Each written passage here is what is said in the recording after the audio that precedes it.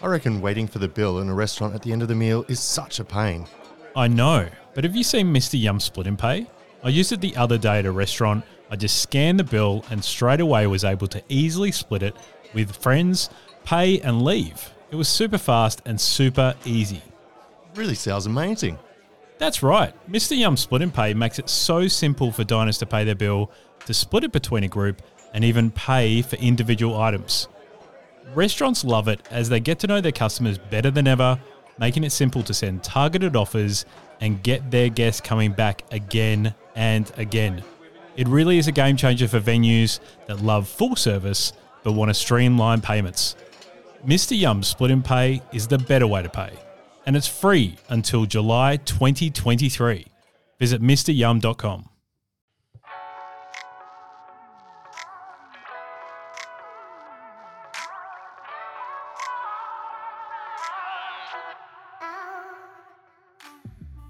Welcome to another Principle of Hospitality podcast. I am your host, not Sean DeVries.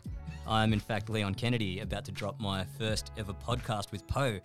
So thanks for tuning in and being a part of it with me. I appreciate you guys. For those of you that might be tuning in for the first time, Principle of Hospitality tells the stories of professionals within the world of hospitality. It's a straight-talking, ethically minded and reliable online source of info and inspo for people that are in hospo. Now, today, I am super pumped to be having a conversation with our amazing guest. Over the years, I've been able to call this person a peer, a co-worker, and most importantly, I've been able to call him a friend. This dude is an icon within our industry, the co-founder and driving force behind Uncle, the owner of the recently launched Pollen in Kyneton. We are, of course, sitting here with the one and only Rene Spence. Rene Dog, how are you, bro? Hey, good man. That's a lovely intro. Thank you for the kind words, sir. I think I would, though, throw in, like you are to me, but all of those things and a bit of a mentor, actually. So so thanks, man. Yeah. Oh, man, no worries. It's actually quite funny because I thought it's been so long since we've caught up, so what a great way to do it in a podcast with a few people listening in. I was thinking, man, it's so 2022 where friends have to diarize what they're going to do, and what you do is you catch up over a podcast. Yeah. New trend. It used to be a beer, but yeah, that's right. Yeah.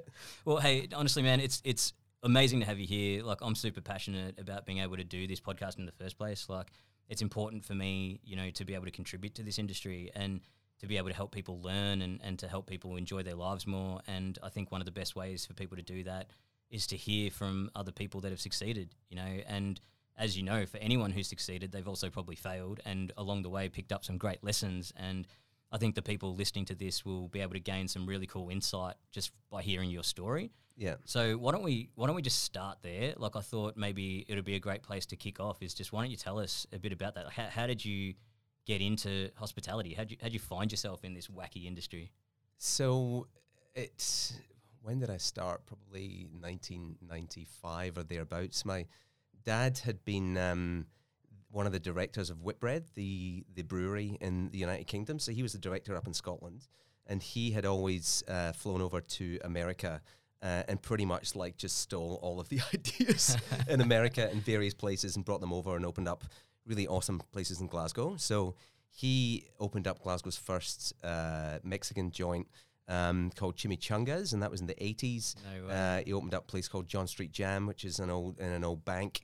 Are we talking like legit Mexican, or are we talking like Tex-Mex? Man, I think there was like maybe a corn wrap. Cool. I think, okay. And there was definitely sombreros. So Scottish Mexican. Oh, for sure, right? Lots of tequila. Man, exactly, bad tequila. I mean, early days, right? But he was really kind of groundbreaking. He was in with a whole crew of people that were kind of part of the nightlife and the fabric of Glasgow. And I didn't really get the benefit of that. My dad had transitioned out of that and into a public relations and marketing career. But my sister's got all the direct VIP access to all of the clubs and the free drinks and the kind of rock star entrance, right?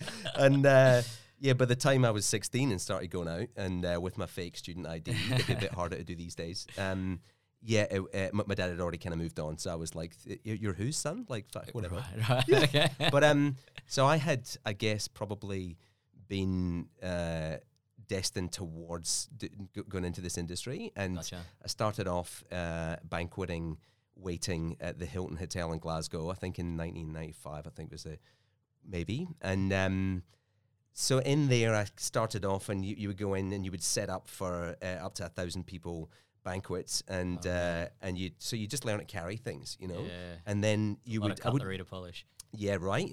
Totally, man. Lots of mountains and glasses and everything as well. And so we would go in and we would look after our one table of 10, but we wouldn't even take the orders, I don't think. Oh, wow. I think we just kind of went in. There was a drinks waiter, and we went in and we just like queued up to the chef that would shout at us to carry the plates to the table. And then you would wait and polish stuff or talk shit. And then you would go and then you would then clear the thing and then you go back in again. So it's just like real basic carry things around, which it really is fundamental. You know, it's like there's a whole bunch of other stuff, but first question for anyone coming on board is like, can you carry 3 plates, right? Because you've got to do it and not spill sauce everywhere or flip the top off your...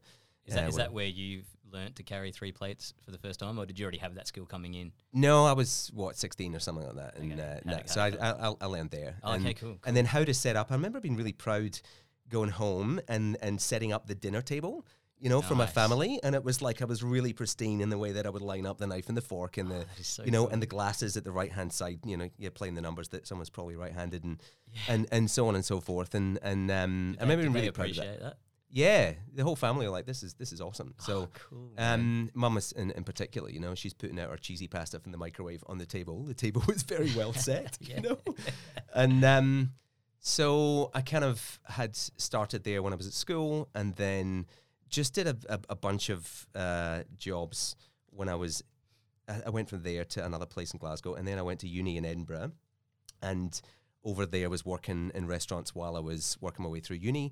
And the kind of one of note was called The Apartment, and that really changed the way that middle ground of dining was done in Edinburgh at that time. It was quite astonishing. It was like, it was either, and even, you know, years later in hindsight, it wasn't that great because I would go back and visit it after a bit more Melbourne sophistication and go, it's not quite as good. But it was either kind of greasy spoon restaurant or it was really super fine dining, which Edinburgh does really well. Scotland's got like some really awesome restaurants. And but Malcolm Ogilvie Innes, his name is, and he was like, 25th in line to the throne or something like that. And he was, it's just a really funny dude. He's got a bit of an empire still going.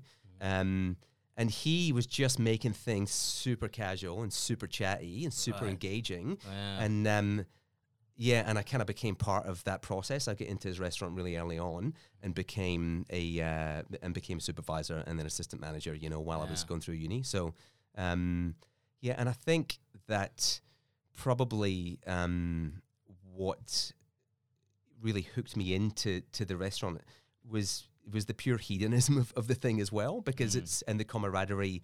And I think that when you then go out for drinks after work, and we used to go down to a place, we'd have a knockoff at work, and then we'd head down and we'd have a few more drinks, and we'd have shots of Sambuca back in the day, which I can't touch now, and various other bits. And it really hooked me in just to that sheer pleasure of doing the thing. Yeah. And I think as well, like I was a super shy kid. I'm the youngest of 3. And my sisters are really gregarious. My dad is like super life and soul of the party. Wow. And I was like real quiet. And I think a lot about this now, how the industry has helped shape me as a human, where now I'm actually really comfortable with people, and I really thrive with people. I was going to say, because I would never have known that about you, man. Yeah, I'm like if I was a bit of an introvert, and then I was probably quietly confident, and then now I'm probably slightly more overtly confident, but hopefully not a wanker, right? Like not. It's funnily enough. I mean, talk about the apple doesn't fall far. Like the way that you just described your dad just a few sentences ago. I think if anyone's been lucky enough to dine in your section and see you waiting and running a section, that's a great description of how you run the section. Yeah, thanks. It's about you and your service and your charisma, and that's what makes it so amazing, you know. Yeah, but still probably tailoring that to the individual that you're seeing. So it's like really striking that fine balance between being yourself and then being who they need you to be. Because if it's somebody that's just in and out in a quick lunch meeting and so on, and I used to be a bit offended that they would be very offhand with me, and then now it's like, no, they're just in for the meeting, man. They don't want to chat to you, you know, as interesting as you think you are. It's like, they don't want to hear about it. So And that style of service, and not to take us on a tangent, but but I probably will. I was going to say, how many of them are we going on? Yeah. I'll make this sort of quick one. I'm just curious though, Yeah. like that approach to service. Yeah. Is it draining? Do you find that like you get to the end of service and you're just like more tired than say the other waiter that wasn't trying to be so tailored and taking into account, so empathetic, let's say, and take into account each diner's kind of situation? Yeah, I think that I am a bit of an empath where I kind of it's actually to my detriment as well as beneficial, but actually I take on other people's energy anyway and can kind of reflect that back to them, and that can burden me sometimes, but also then means that I mean, whether it was through a process of time or whether it was natural or maybe a combination of both of those things, then it's not draining. It's just kind of normal, you know? And I just know now that I don't kind of labor the point to try and get more than they want to get out of me, unless I'm just cracking a quick joke, bad gag, and then turn them around, then they engage, you know, whatever. But it's, I'm not drained by that at all. Like, I actually am energized by it. Wow.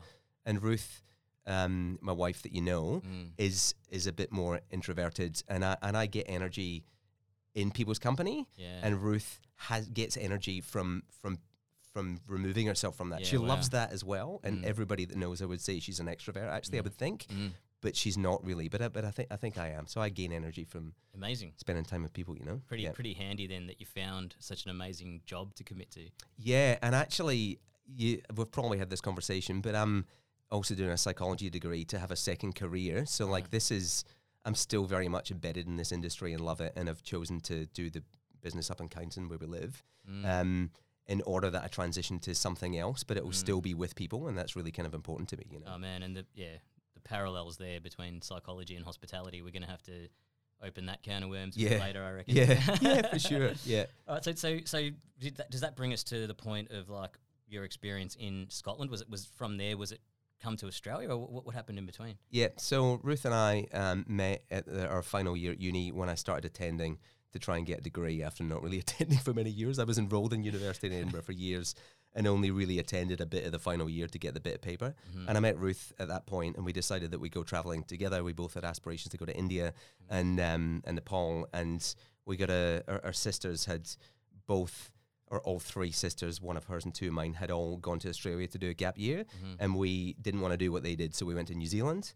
So we kind of did the India trip and then went to New Zealand. So we work in hospital is just the perfect job to go traveling with, because you can just pick up work anywhere. And if you speak the language or not, you can carry things and smile, right? Like it's just, and there's just real great kind of key lessons that you can take on in life and kind of put out there to the world, you know? And so we did that in New Zealand for a while, and I was working, we ran a little place in Fox Glacier for a few months. We had a little house there, and we looked after the cafe overlooking the Mount Cook. It was pretty amazing. And we were in Wellington for 7 months, so that was in 2003, and lived there. And I worked in a cafe restaurant there, and Ruth worked in a little place in Arrow Street called Deli Arrow, which was really amazing. She was making focaccia and lots of dips, and so it was like really amazing. And so then we did a bit more traveling, came to Melbourne, and I got a job at Pelican in St Kilda. So that's probably, you know, my resume from then on, more or less, I would think.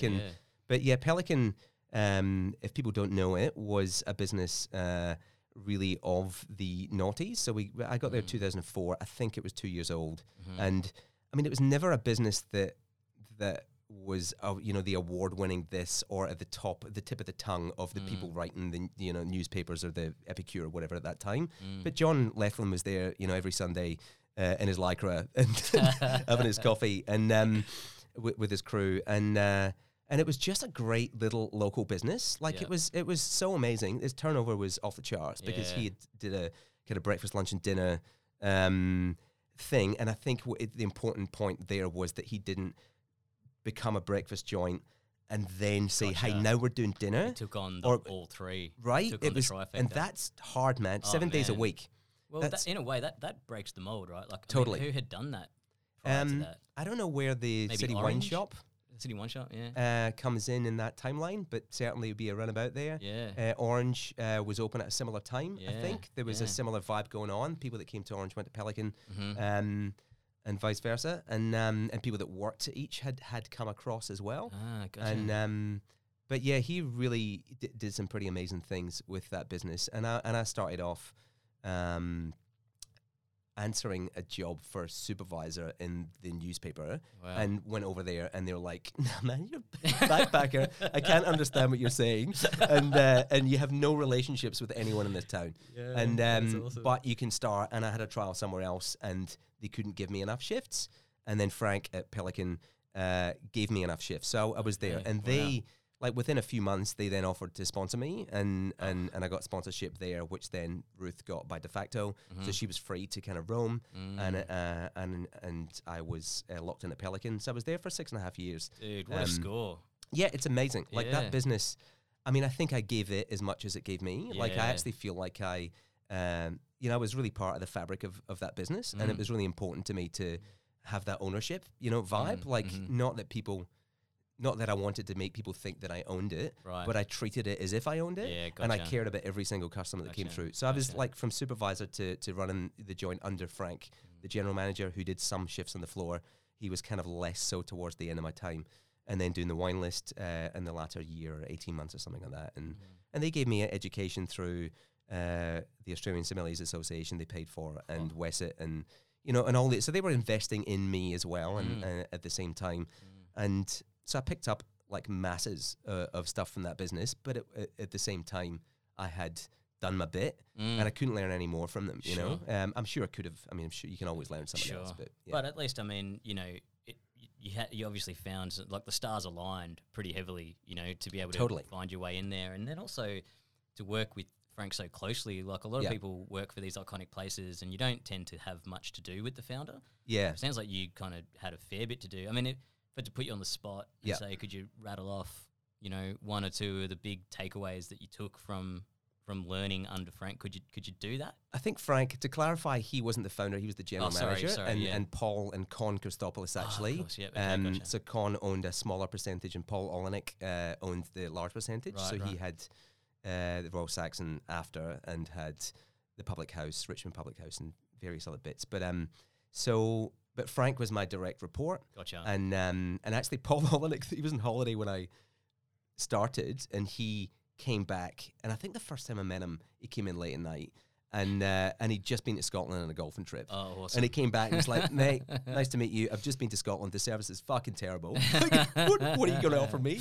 I'm like, "Nice to meet you, mate." But Paul was great to me, and Frank was probably my champion to get me sponsored. Okay, but Paul gotcha. kind of was on board and was been fantastic with me as well. But takeaways, I think Frank was so focused on the cost of everything. Wow, right. So yeah, prior to that was probably a bit loosey goosey, and Frank was really having a look at what does that cost, and what does that cost in the glass and versus What the an bottle, and amazing skill to impart, though. yeah, and I felt like I went from there, got married, went away on an extravagant honeymoon to South America, and came back and opened the Smith with Michael Lambie and George Sigiotis and Scott Borg, and yeah, they were also very cost dominant, but in a more 21st century way, I think. Sure. Whereas Frank was like bits of paper and Okay, the odd cool. spreadsheet and Awesome. and so on. And yeah, the Smith took that to the kind of next level. But yeah, Frank really cared. Yeah, he was just a really caring guy about the community and about the staff as well. Like he really it was part of Frank's family. Like he should have owned a piece of that business because what he did for it, he was there before me and after me, and Right. he's a pretty amazing human. Yeah. Unreal. Yeah. Okay, and so then it was opened up. What did you say? So then you opened up the place with Michael Lambie. Yeah, the Smith. The Smith. That's So right. this is just before I met you. Grand. Yeah, Not yeah. just before I met you, just post the Smith. But I had gone away on our honeymoon and was starting to be pretty serious about having my own place.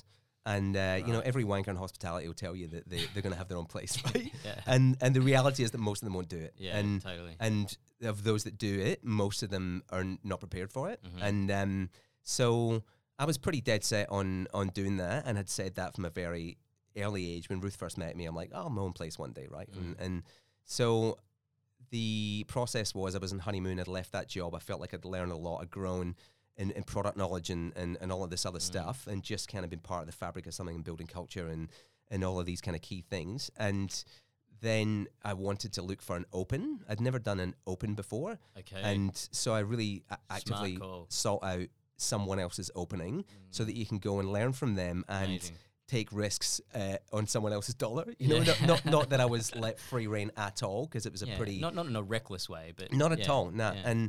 And in a collaborative way as well, right? 100%. And so with these guys, like I got wind that Michael Lambie was opening up a place, and he'd been part of Circa, opened up a Circa, and was executive chef at Taxi, which was 3 hats, restaurant of the year, wine list of the, et cetera, et cetera, et cetera. And so when I found out that he was doing that, I actually interviewed with Chris Lucas as well for Chin Chin. So that was all happening at the same time, and got offered both jobs, and but took the Smith because of the way that those guys made me feel in that interview. And it was really important to me I'm very relationship oriented, and it was very important to me to work for someone that cared about my well-being or my place in the structure. Yeah. And Chris Lucas as well, both of them asked the question, actually, standard interview question, who are you going to, or where are you going to be in 3 years or whatever, right? X amount of years. And I said, I'm opening up my own place. And Michael Lambie and Scott Borg looked at each other and smiled and went, right, great answer. Because they could see that I was ambitious and I was industry into it. I wasn't passing through. And Chris Lucas said, mate, you're not using me as a stepping stone. Something like that, right? He was like, whereas the other guys saw it as a positive. I think Chris saw it maybe as a negative, I'm not sure. That I was going to go in there and use all of the knowledge I was going to learn and then take it away or something. Whereas those guys were like, great, we've got this dedicated professional that's going to, do great things while he's with our business. So, but the Smith was actually like an extraordinary business for me to be a part of, particularly because, so George Sigiotis as well he's like really quite an extraordinary operator as well. He was kind of behind the scenes, there, and he was connected with Made Establishment as well. Obviously, that publicized stuff that kind of went on there. But beside all of that, and non-politically, George actually was really respectful of me, and he was really open to giving me as much information as possible. I loved working for George, and Michael and Scott as well. I was working with day to day. George probably more. I'd see him every month or so, and those guys were so collaborative. And I actually, even having done the industry for quite a while, been in it. And learning from it, you're still unsure. You're still a bit like, I'm like, I just need to be doing something in order to kind of validate myself, in order to then say to the world that I can do this thing. Yeah. But they were looking at me, and they're like, Rene, in this high-end meeting, and I'm my head's swimming because we're actually looking at all these costs and spreadsheets and back end and all this kind of back of house that I hadn't really looked at as closely. Yeah. And projections and budgets and blah blah blah, and I'm kind of swimming a little bit, but they're looking at me going, Rene, what do you think? Amazing. Yeah. And that was like, so that's both comforting and validating, and but at the same time it also said to me that, you know what it is, no one knows what they're doing. Everybody is kind of winging it a bit. And for real. And so it's really, but of course you're winging it with no information whatsoever, or you're winging it with like 10, 15 years under your, your belt. Right. It's like, so it's a different thing, but different level of winging it. That's right. Yeah. And even those guys were kind of informed winging it in some ways, but and it was actually great. I mean, and that's the hospo business model though. Hey, I mean, like, there's no other industry like hospitality in, like, even if you just look at the mechanics of the business, right? Like, it's low margin, therefore it has to be high volume, which is already the wrong equation that you want in business. But then on top of that, all your stock is perishable. Yeah. Right? The market's saturated. Yeah. You pretty much need a psychology degree to be a good manager manage the people. Right. I'm going to give myself a bit of paper now, but the university say that's not the case. I'm pretty no prior recognition. But it's funny. I mean, it's such a insightful thing you say, because you could be doing it for 15 years, but it's such a unique blueprint for every business because of all the moving parts. That's right. It's a different composition on every site. Yeah. You're kind of starting again to a degree. You can't just kind of roll out what you did last time. 100%. It's a bit like parenting. Yeah, exactly. That's a different podcast, mate. Yeah. Sorry, where are we? Oh, yeah. Yeah. Yeah, cool, man. That's awesome. And you know, the other thing I love about what you talked about with Michael and George is that, like, whether they did it, you know, with intention or not, I don't know. But, you know, I mean, you look at it now, right? And you look at all the study and all the literature around culture, and everything tells you, right, that it comes down to learning, right? It comes down to people's development. Yeah. You know, you look at Maslow's hierarchy of needs, you know, what's sitting on top of that? It's self-actualization. Yeah. You know, and so to work in places where they're willing to support that, Yeah. they're inherently striking the right balance there to empower people and Totally. therefore get staff that are willing to put in and care. So That's right. pretty amazing model. It's amazing that you got exposure to that Yeah. as you were thinking about how do I learn how to start a business too. Did that sure. did that transfer then into your first restaurant? I mean, it had to have, right? Like, I think that did some media training through them, and then also exposed to a bunch of journalists that I'd met a few before, but not as many. I was then running services in.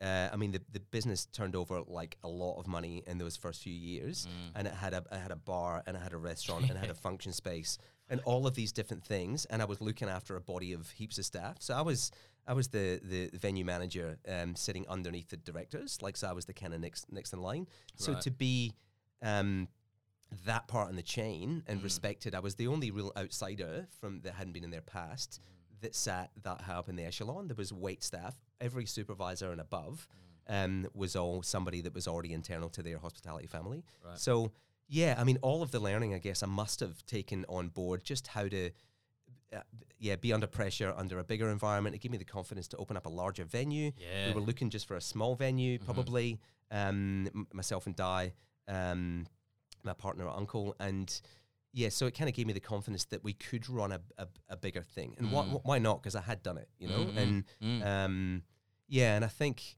you learn lots of what to do's and not to do's, but I certainly learned a bunch of both of those things at that business, as you do in any business, as anybody would come to Uncle and learn what to do and what not to do as well, because my way in there, or my manager's way in there, by proxy of our collective mind, is neither right nor wrong. Yeah. You know? Yeah. But it's cool because it's, I mean, in a way, it's like you said, it's, you know, every business you open, you're still sort of winging it. And when you opened Uncle, you're still kind of winging it. But at least the experience you had at the Smith gave you a bit more comfort with that uncertainty. Sure. Yeah. I actually felt like locked and loaded and ready to go for Uncle. It was actually kind of, it was such a great priming exercise doing that. And actually, like, enter you into this picture. I kind of quit the Smith and had a bunch of months left over to do our own thing. The wheels were in motion, and then Jason Jones, our mutual friend, had said, "Hey man, we're opening up Bastia. Come on board, so you can do an open with us, and then you can leave because you're doing your own thing." Right. And and then actually meeting you in particular as well, and Jonesy as well. Like, I didn't know him that well. He's my wife's best friend's now husband. So Ruth and Amy are super close, and so yeah, Jonesy is a great operator. But meeting you actually as well at this point in the picture, there's only a few people that have shifted the way that I think about hospitality, like specifically, and you're one of these people actually. Like in a good way. Exactly. In a good way about hospitality, maybe in a bad way about life. I don't know. There's not sure, but like the time that we spent in particular at the onset of that business as well, and really drilling down. I mean, what you were doing, I would have said prior to that, is quite corporate and ill-fitting, but actually is very smart, and you can do all of these things at this level of detail with this level of structure. You're throwing mission statements and vision statements. I'm like, who do you think you are? Were you Nike? You know? But actually, you know, now Pollen has got like a vision statement and a mission statement, right? And it's actually really important that everything that we do at that business and the staff that we're going to be getting on board embody that and understand that that's the core of the business, right? So there's a lot of stuff, and just obviously just come from Prouds, the roastery, just now prior to this conversation, and seeing your board up there, the quarterly board with the targets and all that. Yeah. Like Ruth and I are going to be meeting quarterly and having a night where we're discussing, you know, what our projections are and how we're going, and financially we need to look at all that stuff, as well as what, you know, the mission for that quarter, whether it's growing staff or whatever, right? And that's a tiny business, and Pollen currently is Ruth and I. Yes. And that's it, although we've got another employee, just starting, so we can open Saturdays in 2 weeks. Yeah, but yeah, Man, what an epic journey. And I mean, hearing all of that kind of makes a lot more sense now. It's like when you opened Uncle, yeah, it opened to a bang. I mean, that was insane. yeah. I remember coming to the opening thing that you had during the day there and just going, Yeah. I mean, I'd literally spend almost every day with you in the lead up to it, Yeah. hearing everything that you were talking about. Yeah. And then I just went in there and went, what the fuck? Oh Yeah, my God, yeah. what has he built? This is insane. And Yeah. I want to get into that, but before we do, I had another question I'm keen to ask you, because I love how, as you told us your story and you kind of gave us those milestones and you gave us those little snippets, you know, it's almost like if we stop the podcast right now, you could almost zoom out a bit and start to get a few connection points in there and sort of start to see a little bit of a pattern emerging. And anyone who's working in marketing or branding listening to this podcast right now, maybe pause it and see how you go. But I think what would be cool to hear is like, what is your ethos to service and hospitality? I mean, could you describe it? And if so, like what are some of the defining moments that you described along the way that have sort of defined that ethos? I think that my ethos, if I were to put words to it, probably is people-centered, maybe, or maybe kind of an extrapolation of that is experience-centered, maybe. So I think, or actually maybe both of those things, because for me, when we were doing Uncle, prior to opening, prior to it being called Uncle, prior to it being modern Vietnamese, prior to having an architect on board or investors, the way that we kind of spoke about this very naturally was about the way that the business felt, way over and above how the business tasted, what it looked like, you know, what it sounded like, and so on. So actually it's about the feeling of that experience, and that is my end, you know, and I think that when I meet people and they're like, "What are you doing?" I'm like, "I got a restaurant in Melbourne," and they say, "Oh, cool, you the chef?" You know, and I'm like, "No, I'm the," and they're like, "Oh, what do you do?" And it's like, "Yeah, I carry plates without spilling sauce." 3 of them. Exactly. Carry 4, buddy. 5. But it's the experience that is key for me, and it's the way that people feel when they come in and they're held by our venue. And so I think, and when I say people-centered as well, then what I mean by that is both the people that you're encountering as they come up the stairs or into the venue, and that you're looking after them, but also the staff. Like, they say that your staff are customer number one, right? And actually for me, the culture that you build with your staff members is just so key. It's just like, and it can be overlooked because people are so driven by profit or by perfection. Like there is like the staff culture sometimes is like the enemy of perfection, because if you handle it the wrong way, because actually if you are just so driven by this thing and making sure that everything is tilted at exactly the perfect angle so that it is seen upon the glinting sun at the time of day, you know, so you can see the brand in the glass or whatever. It's like, that is kind of awesome and kind of ludicrous, right? And it's and so I think you need to kind of teach people that, but if they don't do that the first time or the second time or the third time, then you got to kind of cut them a bit of slack, because actually the most important thing for me is that the customer will have a much better experience if the staff is having a better experience. And you can feel that energy and electricity in a room. If you go in there and the staff are having a good time, I want to be in that venue. I'm spending my dollar and I'm staying longer and I'm coming back and I'm telling my friends. And if things were a bit overcooked, or the cocktail took a little while, or whatever, it's like that is secondary to the experience that I had.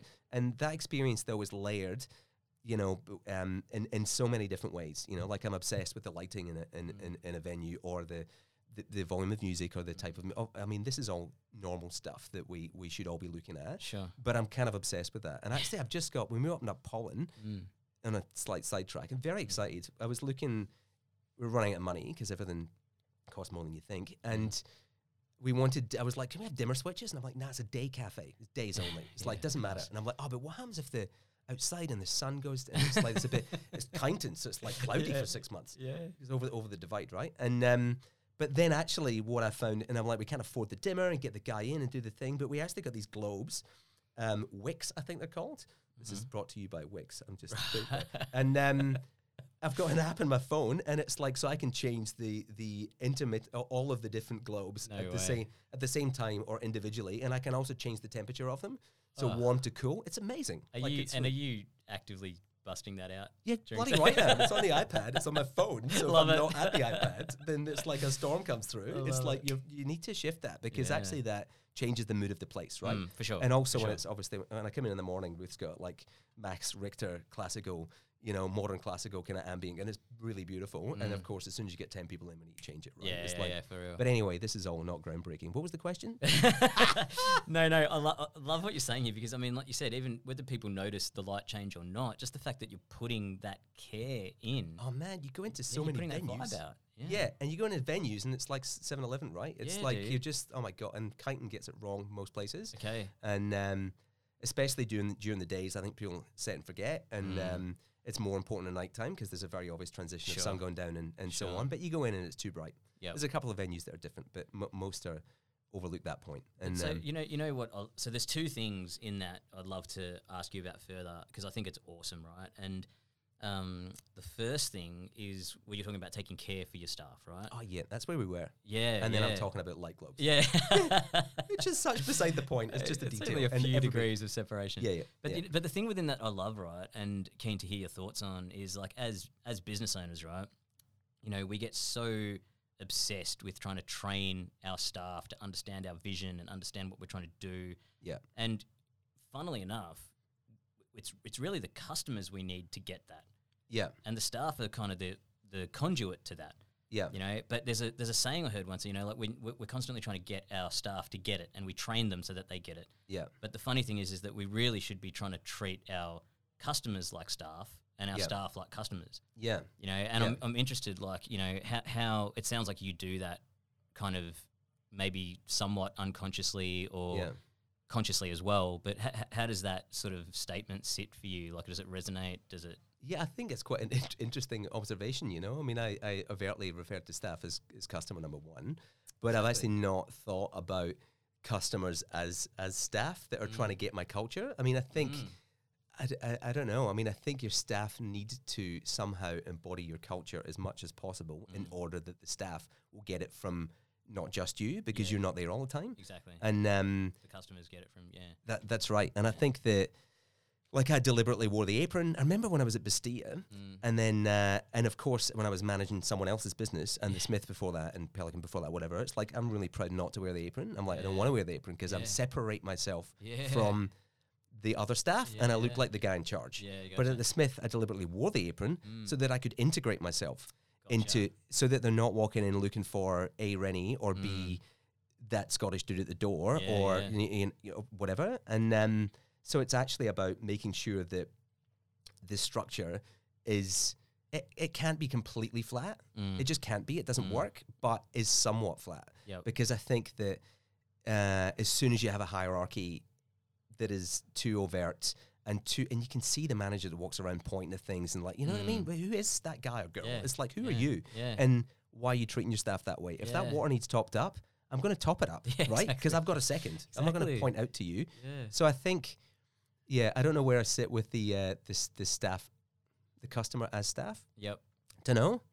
Maybe if I think about it a bit more, it might sit somewhat more. Well, the other thing I wanted to pull out of that, because this whole conversation was coming back to ethos, right? And your own ethos. And there was something that I thought about, which kind of occurred to me, right? So, and this is just my own stupid opinion, right? Like there's maybe no one else in Melbourne thinks this way, but when I think back to, like, you think about the Good Food Guide, right? Yeah. And it's like, the fine dining restaurants are all going for hats, right? Yeah. And to get a hat, you have to get a certain score. Yeah. I think is it 15 or over 15? 15, 14.5, 15. I think they changed that a while ago, and then I lost interest. So I've got no idea. Though, is that like suddenly these categories started to split off, right? Because suddenly you could be a restaurant like what you guys were doing, where it's just really casual, and maybe there's going to be some hip hop playing, and there's going to be some Melbourne bitter long necks on the wine list and stuff, but everything is elevated. The experience is elevated. But because you're not doing tablecloths and wine cellars and shit like that, you can't get a 15. So 14.5 becomes the highest score you can get in that echelon. Yeah. And so places like Mamacita, and we did it at Bastia, and Uncle, like, there was almost like a little movement there that sort of came out where it was like kind of not it sounds a bit sort of lame to be like proudly not having a hat. Yes. But it wasn't even about that. No. It was just it about... was very definitely not about that, Exactly. actually. Yeah. It was just about, like, for me, what you talk about with your ethos kind of encapsulates that movement really well. It's experience driven. Yeah, totally. Yeah. I mean, I think that, others had already broken the ground before. We're not the first modern casual eatery that's kind of, but I think certainly when Uncle came along in 2013, I think that we certainly did. We were the first people down in St Kilda Way to do that. In Balaclava, we were kind of technically St Kilda because we were before Chapel Street, but probably more spiritually Balaclava. But anyway, so we were, no one else is doing anything like that anywhere down there. But I mean, Mavida had not had tablecloths and had got hats. And they were doing, like when I'm saying about a few people and instances that changed my mind about hospitality, you were definitely one of them. And Dante Ruini, who is, so he was at Mavida when I first went there, and he had Huxtable and then Huxtaburger. Right. So he's one of the Huxtaburger guys. And Dante actually is really amazing as well. And I remember being served by him. This is a tangent, obviously, but I remember being served by him and going in, and just the way that he did it was so effortlessly awesome and so sophisticated, but so... It was really low key. It was really downplayed. He just did everything with without an overt extravagance of saying, "Hey, look how great this is." It just was great, and the food is delicious, and the music was great, and I was sitting high up on a stool, and I remember just like, this guy is awesome, and I knew that he was in the wine world, and so I kind of I knew his who he was, and then he ended up coming to work at Pelican, and he then worked under me. Before he did Huxtable, but he could have run any joint in Melbourne, and he chose to do that because it was days. He was running the days, and so it could fit in with his life with his girlfriend, now wife, and then they had a kid in there somewhere, I think, and so on. So that was a choice for him. But actually, we became great friends and still are, and I learned a lot of. He was a really key player in changing the way that I thought about it. It was great to be picking his brains afterwards, but I remember that specific experience. Sitting down at that moment, being served by that guy in that venue. And I think Mavida, because it is a hatted venue, but it certainly has no tablecloths, and it's very casual and so on. But there was a bunch of people doing it, but I think that we really embodied that moment, and I think it was of our time, and I think that I had, like, that was everything I'd been doing at Pelican anyway, and it then was catching a wave, not because I was doing it, but I was just part of that time. Yeah, gotcha. And that's what I enjoyed doing, and that's where I enjoyed spending my money. And so therefore we made a restaurant that was like that. Yep. And it wasn't, super, it wasn't like you take it away, you come in your order and you take it away, or there's a buzzy thing, or there's a number or whatever. So it was very table service and so on, but it was super casual. Yeah. And but every detail taken care of. My mate made the handmade aprons, and he makes our aprons up at Pollen as well. And my wife made all the crockery, so she's Fork Ceramics, she's called, and she made all of the crockery, which is all at Pollen as well. It's like just all of these details. Yeah, all these touches. Is really...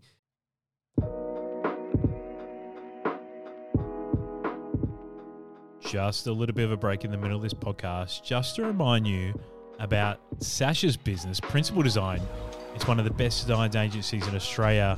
So if you're looking for anything around strategy, branding, digital design, wayfinding, graphic design, you can find them at principaldesign.com.au.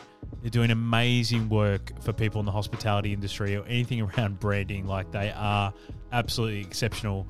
Everything that's produced for Poe is done by Principal Design. So well done, team. And myself, I've got a business called Open Pantry Consulting. So we do anything regarding with tech stacks or systems and processes, even into recruitment as well, to make your business run even more smoothly in these hospitality ventures. You can find me at openpantryconsulting.com. Now let's go back into the show.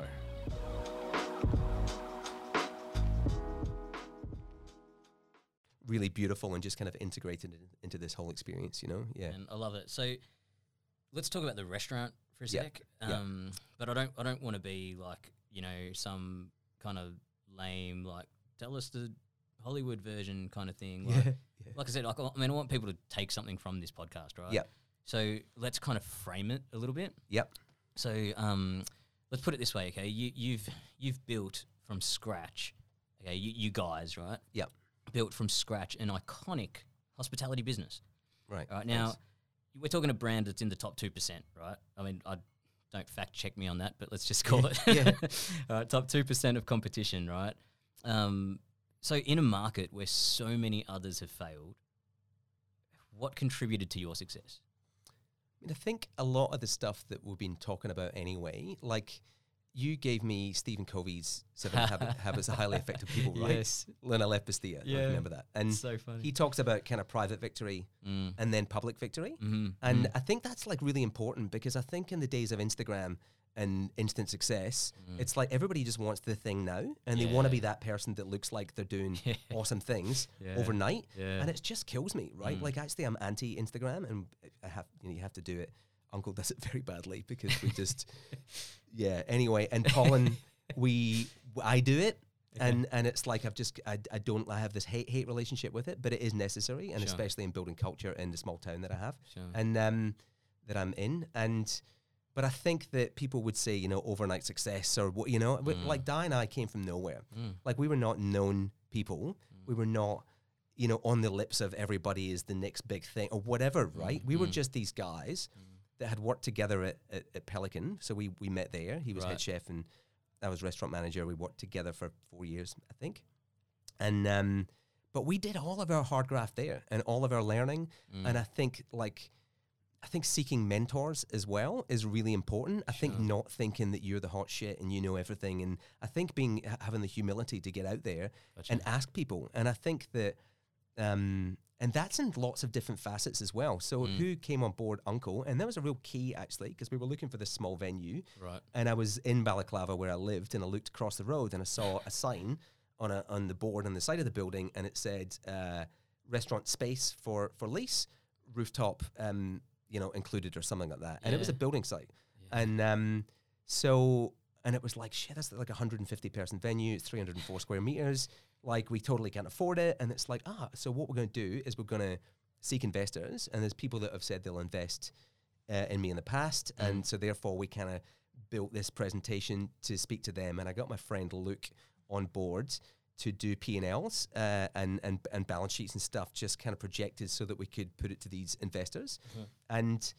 But Luke is an accountant and a really close friend of mine, and I'd see as another mentor financially and business wise. But also he came on board as an investor. Right. So I think that doing the hard yards and understand, like maybe I could have opened somewhere when I was 21 or 22, but in the later years I said I'm going to do it before I'm 35, and I did it 2 months before I turned 35, and I think all of the hard graft in the background, all of the foundational stuff is so important because I was primed and ready to go with, I'm not the perfect, I was not and am not the perfect operator, but certainly the experience that I had built an understanding within me about how to execute what it is that we wanted to do. Yeah. And so I think that foundational stuff, and I think seeking mentors probably is another big thing. Like people you will often find are actually, and especially people maybe of our generation, I think the people of the generation above can be quite, protective of what they know. And it's like, I've worked for this thing. And I've found that the people more of our age group, I was speaking to Dante and those guys at Huxtable before, and who else? Steve Sheriff, who had done the Rose in Port Melbourne. We had worked together, and Paul Olenek and Lambie and Jason Jones as well, who'd done, asking all of these people all of these questions, and really kind of sucking up as much of their knowledge as possible. Yeah. And that doesn't mean that you're armed for the perfect business, because there's a lot of curveballs and there's a lot of things that are of this moment that you can't anticipate because they weren't like that 3 years ago when they opened their venue. Yeah. But certainly to learn a lot of these universal lessons is really important. So I think that we had not only done our hard yards and walked the road, I think we also sought out people with those with the information, and I think the development of brand as well. Like Adele Winteridge, who has Fullscap Studio, she is an architect, and she became an architect. I knew from the first time I spoke to her on the phone she would do when we were speaking to a few people. She was going to be the one, and she managed to kind of extract all of this stuff into what it was we were doing as well, because we were doing it quite instinctively. And she managed to draw it all out and get a big vision board up there. Yeah. And we started to talk about all of this different stuff. And, you know, and I think that's really important as well. Instead of just winging it, it's like strip it all apart. Yeah, yeah. Have a look about it, to talk to people about it, polish it, discard some, you know, and don't be afraid to make mistakes and don't be afraid to change your mistakes. Love it, man. I mean, that last little bit you talked about there, like Sash will be pretty happy that you mentioned that bit. But you know what I love about everything you just described is this idea that, I mean, there's this perception out there that it is everything's an overnight success. You know, this person was just in the right place at the right time. Yeah. Like you could almost like build a little movie where that day you walk out of your house and then you see the sign and then something happens and, you know, the investor bumps into you on the tram, you know, and all this bullshit. Yeah. But the reality is it was grit, you know. Totally. And I love that. You know, I feel like before COVID, I would say almost monthly, someone in my network would come along and be like, oh, hey, man, I got introduced to my friend. They want to open a cafe. Can you just talk to them? Can you give them some advice? We're like, yeah, sure. And so you go have a beer or whatever, and this person will have never worked in hospitality before. Yeah. And you know what I do, man? I give them the same advice, right? I say, hey, look, you know what? If you want to do this, the first thing I'll tell you, right, is you got a Monday to Friday job, right, and you're earning pretty well. You know, just give up your weekends.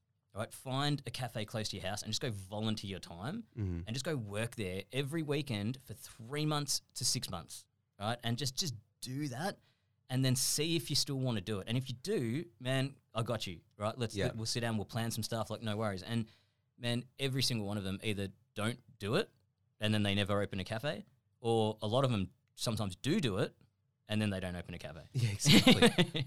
Man, I think hospitality is this peculiar thing that seems really so attractive from the outside for all of the wrong reasons. Yes. And it is beautiful. There's actually elements of this industry that are so wonderful and they're so foundational to who you can become, and so you can learn all of these lessons and become a better person and a better communicator or whatever it is. And but I think some people just think it's this rock star thing that you go in and you just kind of like, you know, you just go in and you do it and it's all fine and everybody comes. And it's like, nah, man, you've totally missing the point. The amount of people with money that think they can do something without, and it's crazy. Well, those customers aren't saying, I mean, they pay their bill and leave on a Saturday night. They're not seeing everyone at 1 a.m. taking the bins out and cleaning the toilets and and all of the meetings that go into it, the weekly meetings and the monthly meetings and all the different bits and bobs. It's just like, oh man, you just put some good food on the plate, and then you like invite people and then you make tons of money. Yeah. But even those that know what they're doing, you know, some make tons of money and most don't. It's like it's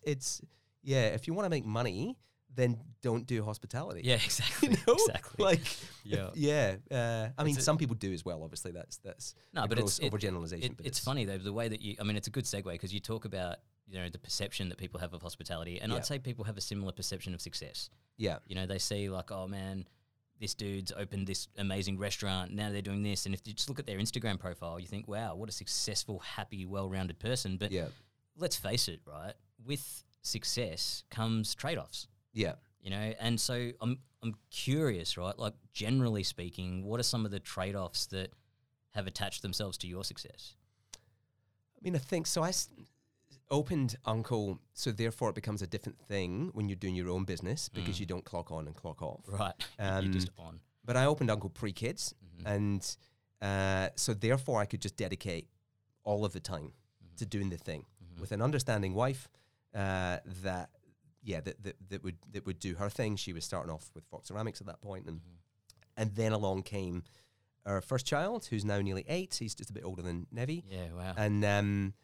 And then our second 5 years later. But it's the trade-offs really are the youngsters don't understand that these days because they just think I'm going to have every second weekend off. Gotcha. Because it's like, yeah, cool, man. It's like I'll just have that weekend off and that one, and I've got a concert, and I've got my friend's birthday, and I've got a. And it's like, that's really peculiar thinking for me because you work in an industry that demands or requires that you are in that space when everyone else is having fun. Yes, right. Exactly. And I had fun within the industry, but if I wanted that Saturday night off, I'd bloody get it off because I only want one off a year or two. Yeah, right. And it's like, so I've got no qualms saying to Frank Lamanna at Pelican, I need that one off, buddy, because it's my friend's birthday, and it means a lot to me. And he's like, yeah, no dramas. And So whereas the people, these days appear to not understand that. Yeah. And so I think that to be excellent in this industry, you are trading that off. You're trading off what the rest of the world are doing at that point, and therefore people like us would then have their friendship group within the industry and would then shift to Sunday, Monday, or Monday, Tuesday, or whatever. Right. That's when your weekend is. Yep. Gets a bit harder when you get a bit older. Yeah, totally. With kids. Yeah. And so therefore the trade-off when you're older becomes that you're then doing all of those things especially when your kids are at school. Yeah. Then if you're working every Saturday double, then you're missing out on one of those family days or whatever. So well, you can form in hospitality. You can form a really good life outside that 9 to 5 bubble, like you talk about with your mates on 100%. Mondays. But man, kids need to live in the 9 to 5 bubble, and you need to be there with them. Yeah, totally. Yeah. And that shifts things. I mean, I've not left Uncle, but I'm on the floor at the minute about once every 6 weeks. I'm just kind of filling in. They'll say, "Hey, Rene, there's 2 managers off. So can you come and do it?" They're not calling me in overnight and saying we're short staffed tonight. They just need to deal with that. But I'll go in. But I've had to leave that because of the fact that the trade off is that I'm not spending enough time with my kids. Gotcha. So then let me ask you another question. So let's just, not to be presumptuous, but let's just say that we were going to categorize everything you just said as work-life balance. Yeah. Okay. Totally. Is it achievable? I think that depends on the business. Everything is so dependent. I think, and it depends on the individual and their expectations. And I think that you can get someone who will then head up some kind of group, and they will then be having their meetings Monday to Friday. But that's a really big. That's what probably I aspired to do. Yes. We opened up a second venue in order that we'd have a head chef in each venue, have a manager in each venue, and Di and I would then work over the businesses, which just didn't happen. Right. It did for a bit. And I went Monday to Friday, and I did 2 doubles, and I had the weekends off and so on. But then all of a sudden, then someone's off, and I didn't exit from the business enough that it didn't rely on me to do the services. So therefore, and it couldn't afford to do that. We couldn't then just pay ourselves to work on the business. Right. We had to work in the business because the profit margin's not that high. So. So I think it is achievable for some people, but I think that's extraordinary, and I think that that's not common. I think that, So instead, then I have actively sought out or created a bit. So unless you're creating your business around those parameters, so Pollen for me, we actually called it Operation Simplify, not as a business, but that was the project for us. Was to build somewhere that would simplify our lives, that would then be close to home, that is then days only. That is not 7 days a week, because we could spread the rent amongst 7 days and the rates and all of these other fixed costs, and we can try and do that, and we can try and build X, Y, and Z. But we don't want to do that. We want to do these days, 4 days only, and it is days only, and therefore I'm building that into my work-life balance. Love and it. the business follows what we want to do. We're not beholden to anyone. We are our own the shareholders in the business, and we can make the decisions. And if it doesn't work, then we can work that out. Exactly. But in the business that we are in right now, it's a very different ethos and a very different motivation for doing that business. That business is for this stage in our lives to suit our lifestyle and to build community, and to kind of, we have this classic immigrant's dilemma where we're both from Scotland and we're like over here, and Amy and Jace moved up to Noosa. Yeah, true. And back from Singapore. And then we're like, let's move to Queensland. It's like, let's go up there. Let's go surfing every day. This is the best. And then we're like, oh no, hold on. We go down to Port Fairy, and we're like, let's move to Port Fairy. How good is we're going there every day? You're right. And then we're living in Kyneton, and we're like, let's move to Taradale. It's like 2 towns over. We can get 5 acres for the city. And we're just classically, because we don't have family here, therefore we're just always looking for what the other place it might be. And Kyneton is actually an extraordinary town. It is so wonderful, full of such great humans that are really passionate about living and about experience and about, the arts and about all that. They're so creative. It's so wonderful. All of the things on our shelves as well are all made by locals. Wow. So we've got things for sale, and it's, Ruth's Pots and what else? Emily Delios's kind of like little wooden chopping boards and vases and just all of this other really awesome stuff. My mate Jess Wooten, we've got some leather bow ties and stuff that all of it, and it's all super local. But why am I saying that? Because that business is fitting into our lifestyle. So I think So that good. as long as you set it up, that is one of the reasons that you're doing it. So actually, I was saying about this immigrant's dilemma, and that business has actually made us drop anchor in that town, and also very deliberately trying to be a center of that community. Yeah, wow. And so that because the place that it used to be 2 years ago used to be the place that we would go all the time, and our friends would go and we would all meet there. And Yep. you know, whether you're meeting someone there deliberately or not, you're always going to meet your friends there yeah. and make new friends. Yeah. And then she sold it and someone else did something, and then and we kind of finally we didn't have our cafe home. And so many people said to us, and we're like, should we do a cafe? They're like, we need our cafe home. So we've kind of built into the structure of that business us anchoring ourselves in a place because it is extraordinary, and I think you'd find it hard to find a better place.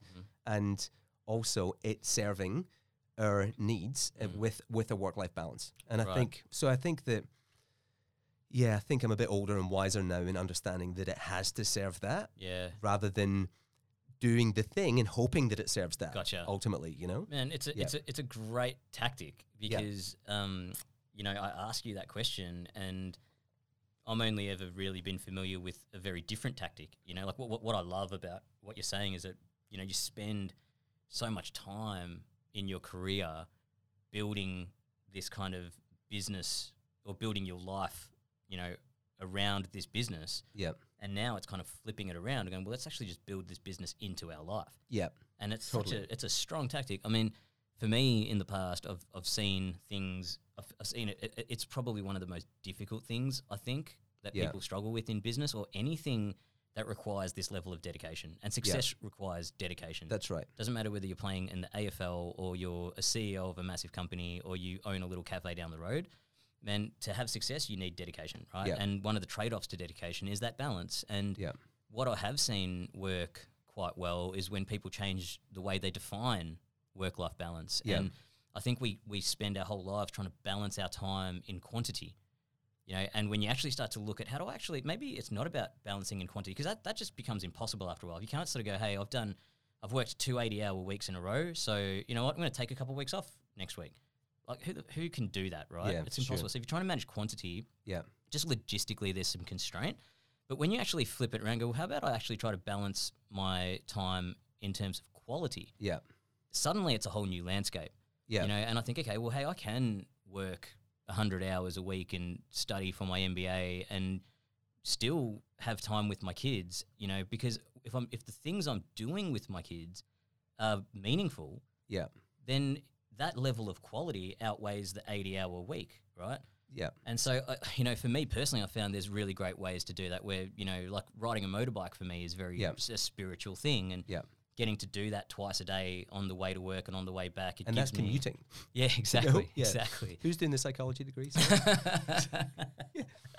But I love that, you know, instead of, I remember watching a Chef's Table episode with Sean Brock.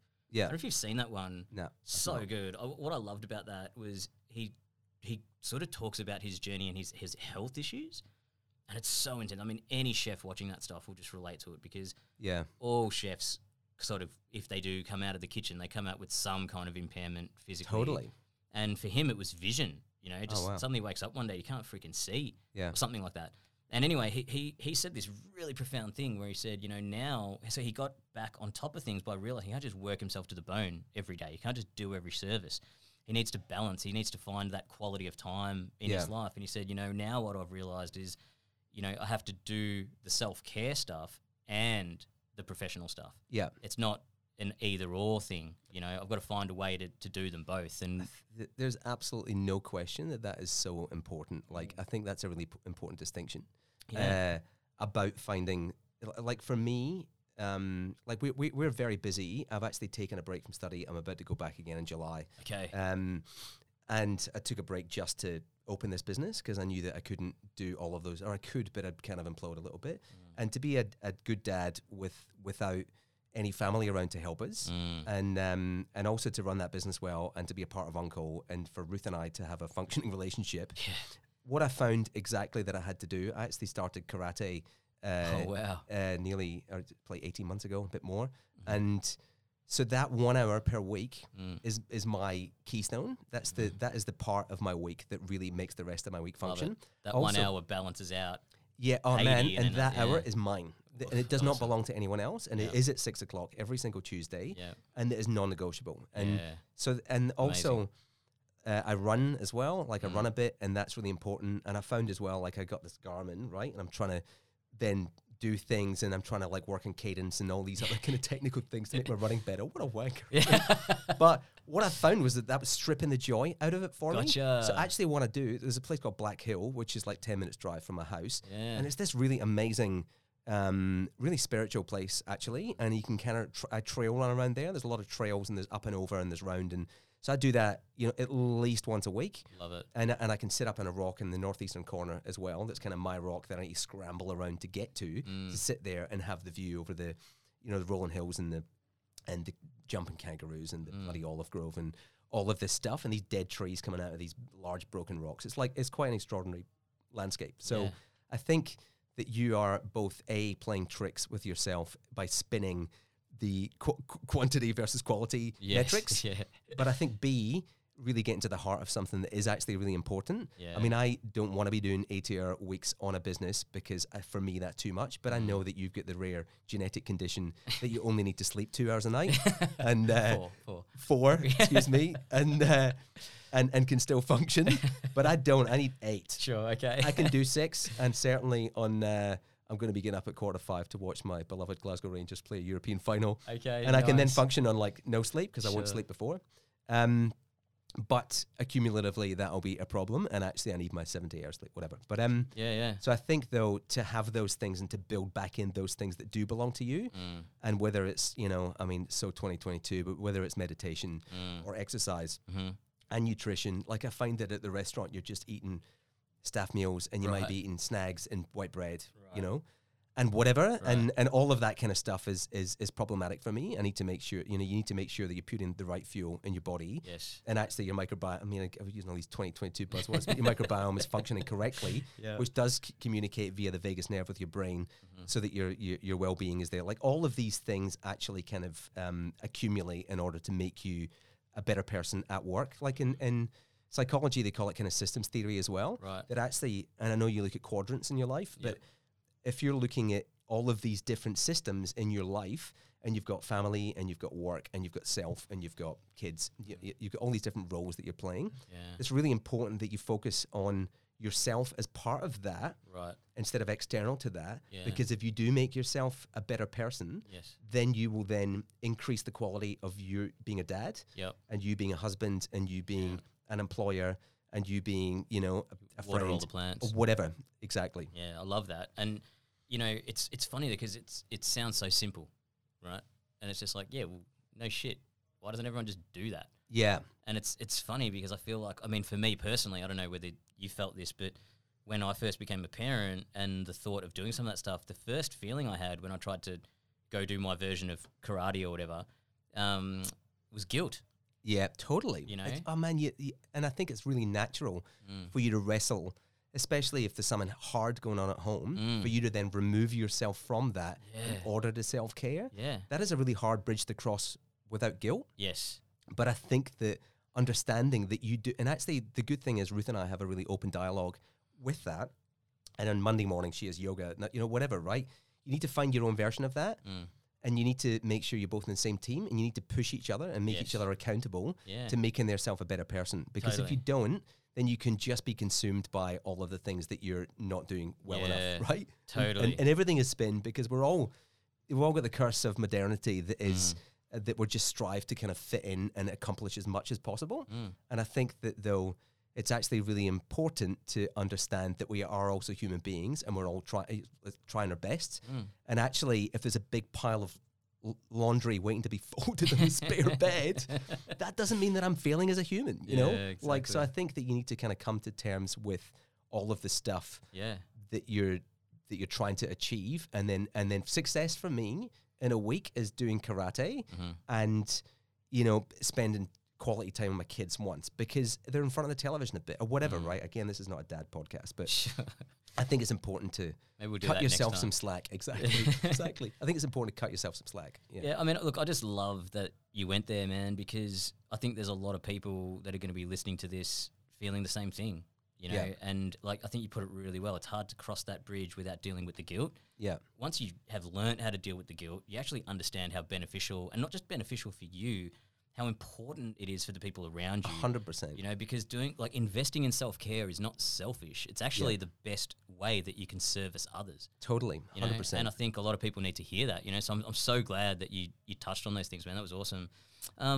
Okay, so I was going to ask you about, like, you know, if you could only give people one tip and in opening a hospitality venue, but I feel like it's kind of boring and you've given us heaps of tips. Let me ask you another boring question. Go for it. How do you describe the industry at the moment? What are you apprehensive about? Yeah, the industry. I mean, I think for a long time it was broken. I think it was very hard. I think how do I phrase this? I think that the wage structure is very difficult to reconcile. Okay. And I think that in particular right now with COVID work shortages, I was reading an article yesterday about Freddie Wimpo's guy. I can't remember his name.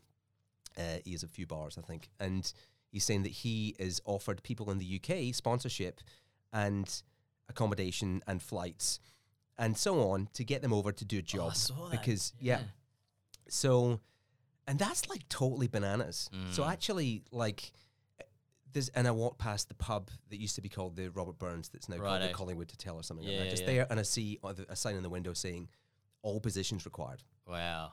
And I mean, this will be date stamped right at this kind of moment, or maybe not, because actually what's happened as well is a lot of young people don't want to work on the weekend, and they actually want to work, you know, in something else. And the gig economy means that everyone's an entrepreneur, everyone's doing their own Etsy business, and so on and so forth. And we're losing this kind of these staff members coming through. But I hope that what that then does is that it then makes people value their employees more than they ever have before. Yeah, and I think that it's so important that people feel like they're part of something and that they are there and they're valued. Yep. And I think that for a long time, the industry could have been a bit shouty to some staff, depending on who you are. And I think it is therefore this redressing this balance. And also then the pays have gone up. And because the pays have gone up, the customer is paying more. And actually, it's inevitable. I watched a video of Nolan at Proud Mary talking about the cost of a cup of coffee. Right. And I don't know how many years ago that was, but it was maybe 3 or 4. And he's saying that nobody pays enough for a cup of coffee because of the quality of the bean and the et cetera, et cetera. Now, what has happened, of course, is that the industry was set up incorrectly with wage structures based on something that wasn't viable, and then now has to restructure. And in an industry with such low margins, the person that has to pay for that is the customer. Yeah. And I think that what happened was hopefully as well that COVID has redressed people's understanding of our industry and of what we go through in order to try and make their experience excellent. Yeah. Because I tell you what, most operators out there are trying to give you a good experience. Right. And I think what a lot of customers sometimes can do is just go, oh, it's not as good as X, Y, or Z. Sure. And I think that actually now I think people appreciate what we're doing more. And I think that what we're doing is paying people more and we're hopefully retaining people more. I mean, we had staff retention, really good staff retention anyway. But so therefore hopefully, and the customer pays a bit more. So it all translates. But it's worth that. It's I worth mean, more than that, in fact, because what we're doing is very sophisticated. Not us personally, but all of these businesses are doing this really sophisticated stuff. Yeah. So you've got to pay a bit for it. Yeah. And it's not even that. It might be $5 more per banquet. Yeah, you know? exactly. That's nothing. It's nothing. Yeah. Or it might be 50 cents more per beer. Yeah. You know, which is nothing. But actually for a bottom line is huge. And but all that stuff's elastic, and I love that response because it's so pragmatic. And the way that you talk about, like, we pay staff more, which means we have to charge more. I mean, you're literally describing how the dominoes fall in economics, right? So think about what we've been through. Yeah. We can always look at the more advanced countries economically than us as a bit of a crystal ball. Yeah. So, you know, the first domino to fall is supply chain constraint. Yeah. As soon as there's supply chain constraint, what happens? Wages go up. Yeah. Why? Because they need more people, right? Yeah. So it causes all sorts of drama. So supply chain constraint equals wages go up. Wages go up equals prices go up. Prices go up equals inflation goes up. Yeah. Inflation goes up means the government step in and start messing around with credit rates and Yeah. you know and interest rates and whatnot. And it's all a cycle. Yeah. You know, and totally. Yeah, so it's I love the fact that, you know, your response was quite pragmatic in that way, where it wasn't I mean maybe I'm being presumptuous here, but I mean, when you think about the industry right now, are you doom and gloom, or are you a bit glass half full? Or I think that what this time has provided our industry is actually something that was required, that everybody was scared to do. And I think that this forced redress of the structure is actually a really important step towards a better industry. Yes. And so I Love actually am pretty positive. And I think what happened, I mean, there's saturation. You said that earlier. And I think what's probably happened is that a few people have dropped out, and therefore it's more important as well. It's more important that you focus on quality as well. And I think that it's more important that you focus on the customer experience, because I think that there was a while there, and we all experienced that, I'm sure, where you walk into somewhere and the person that's serving you looked like they didn't want to serve you, or that you were like not as good as them or something. And I'm just like, I hate that place. Yeah. I don't enjoy being served that way. And I think what it's doing now is it's making people value people more. And so I'm pretty optimistic that there's been some tragedies, and we were alive because of JobKeeper, government grants, and our landlord, right, who was totally on board. For real. Totally on board. And kudos to him, because he could have had it's also an economic decision for him, because he could have had an empty tenancy. Right. And we paid rent through that whole time, but we paid not a lot at at really sticky bits, and then progressively more, and we had a monthly discussion and so on. So I think I'm fairly optimistic, although I'm pretty concerned about the staff thing, and we need more backpackers to come. And but I'm just hoping that that's just a moment in time. Yeah. And because I was looking at the numbers of backpackers that came in 19 versus now for the same quarter, and it's way down. And I would think that hopefully that will come up. Look, I think it's really bang on. But even if that pipeline doesn't yield the resources that we need, there'll just be irrigation somewhere else. Yeah. You know, because the thing that I've always thought of, and I think a lot of people that are right now dealing with these challenges in the industry need to hear a bit of this stuff, you know? Yeah. Because, I mean, honestly, you've just described for us this incredible tapestry of a career, right? You've done so much. Like, can you name one job that you've ever had where it was easy to hire staff, or where it was easy to manage costs? Or I'll tell you something funny, right? So I read this quote the other day, which I want to share with you, because I think it's absolutely classic, right? So basically it's like this really well-known restaurateur, all right, describing the industry. Yeah. Okay, and he stays anonymous, right? Basically, and I'm probably going to butcher it, but it's something like, the industry at the moment is without doubt the hardest it's ever been. Rent is increasing unprecedentedly. Staff talent is diluting in an already shrinking pool, leading to shortages we've never seen before. The price of stock is constantly increasing, and I can't put my prices up proportionately because the market is saturated.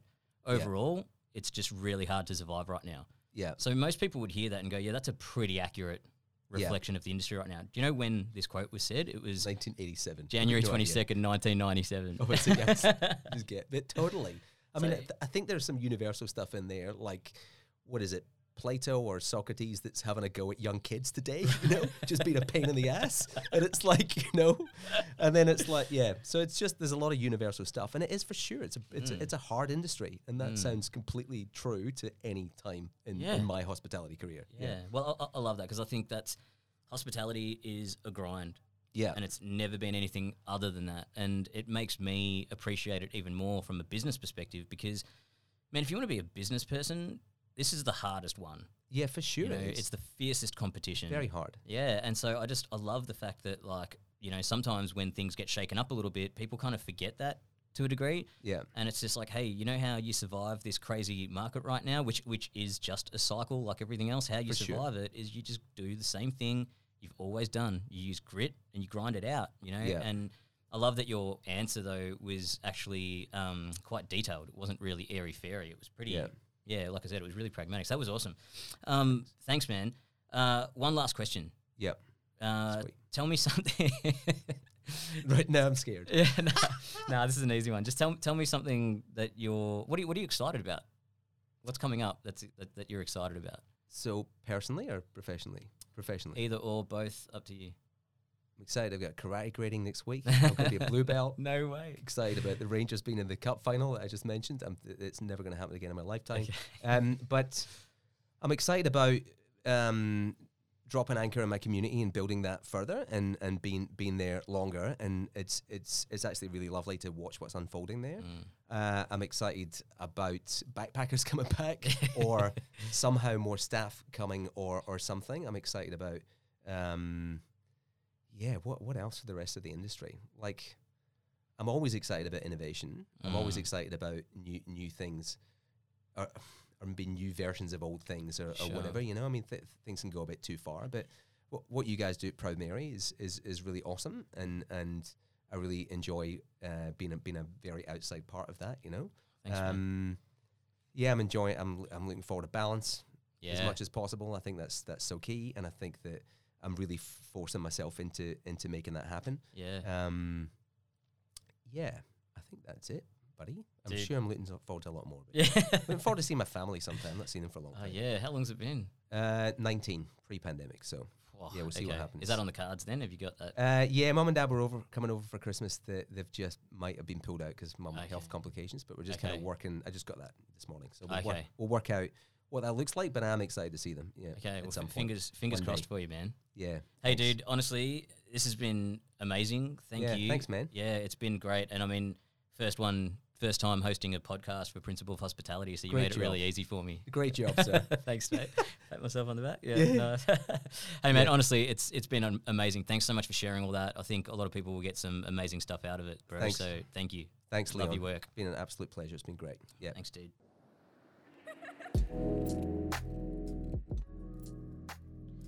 Thanks again for tuning in to another episode of Principle of Hospitality. I hope you really enjoyed the episode. Please comment, like, and share this podcast with all your mates in the industry. We're making this content with the industry in mind, so we'd really appreciate you sharing it with all your homies. Thanks so much for tuning in. Thanks to Mr. Yum for... I reckon waiting for the bill in a restaurant at the end of the meal is such a pain. I know, but have you seen Mr. Yum Split and Pay? I used it the other day at a restaurant. I just scanned the bill and straight away was able to easily split it with friends, pay and leave. It was super fast and super easy. Really sounds amazing. That's right. Mr. Yum Split and Pay makes it so simple for diners to pay their bill, to split it between a group, and even pay for individual items. Restaurants love it as they get to know their customers better than ever, making it simple to send targeted offers and get their guests coming back again and again. It really is a game changer for venues that love full service but want to streamline payments. Mr. Yum Split and Pay is the better way to pay, and it's free until July 2023. Visit mryum.com.